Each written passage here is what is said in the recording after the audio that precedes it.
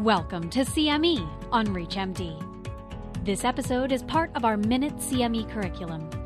Prior to beginning the activity, please be sure to review the faculty and commercial support disclosure statements as well as the learning objectives.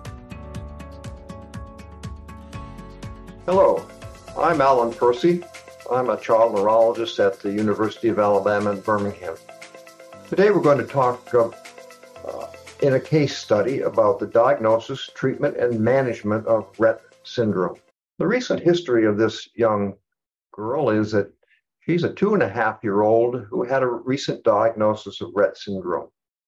She appeared normal at birth, but was a good baby who did not advance quickly and was slow to roll over or sit up unprompted.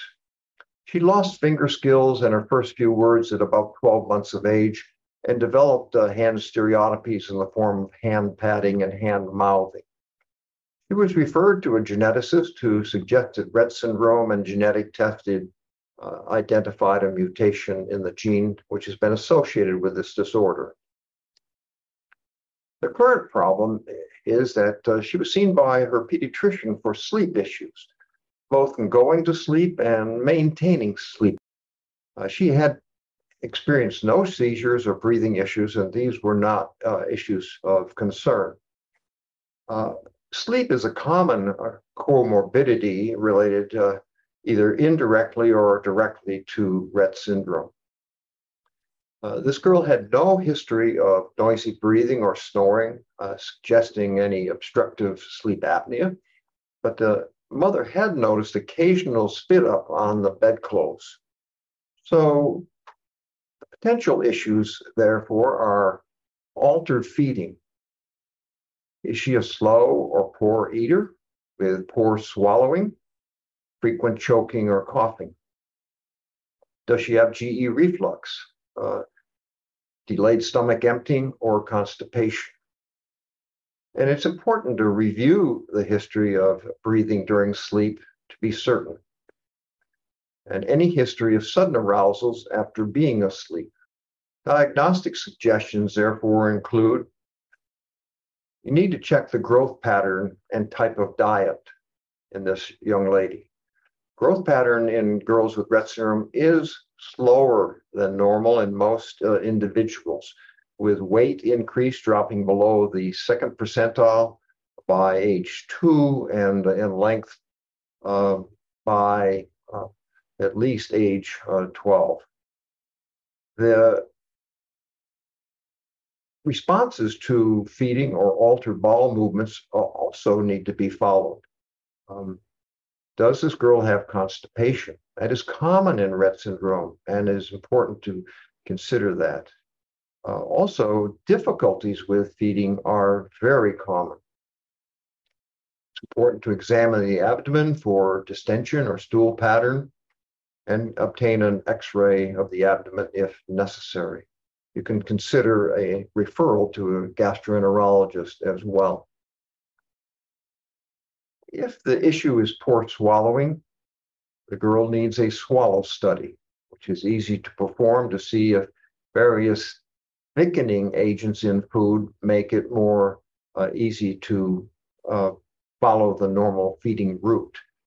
Failure to pass a swallow study indicates the child may need a gastrostomy tube. About a third of girls with Rett syndrome end up with one of these.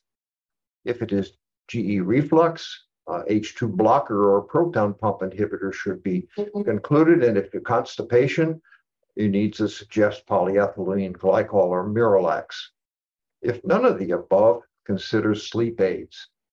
For the younger individual, we use gabapentin at 10 to 30 milligrams per kilogram at bedtime. You also can use Klonopin. Antihistamines are a poor choice as a chronic medication because of an individual can adapt to the medication and it loses its efficacy. With the new treatment now available for Rett syndrome, it's important particularly to pay attention to the growth and to the constipation. Because the one of the principal side effects of the new agent is diarrhea.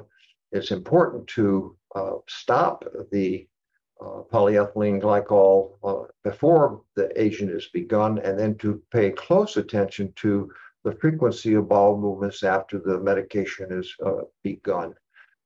This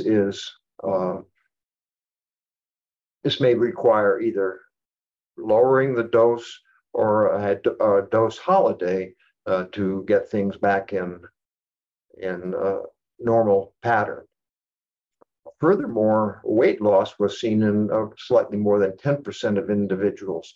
And as that goes along with Rett syndrome, one must be certain to differentiate the two. This isn't part of the typical pattern of Rett syndrome, but is it in fact related to the new agent?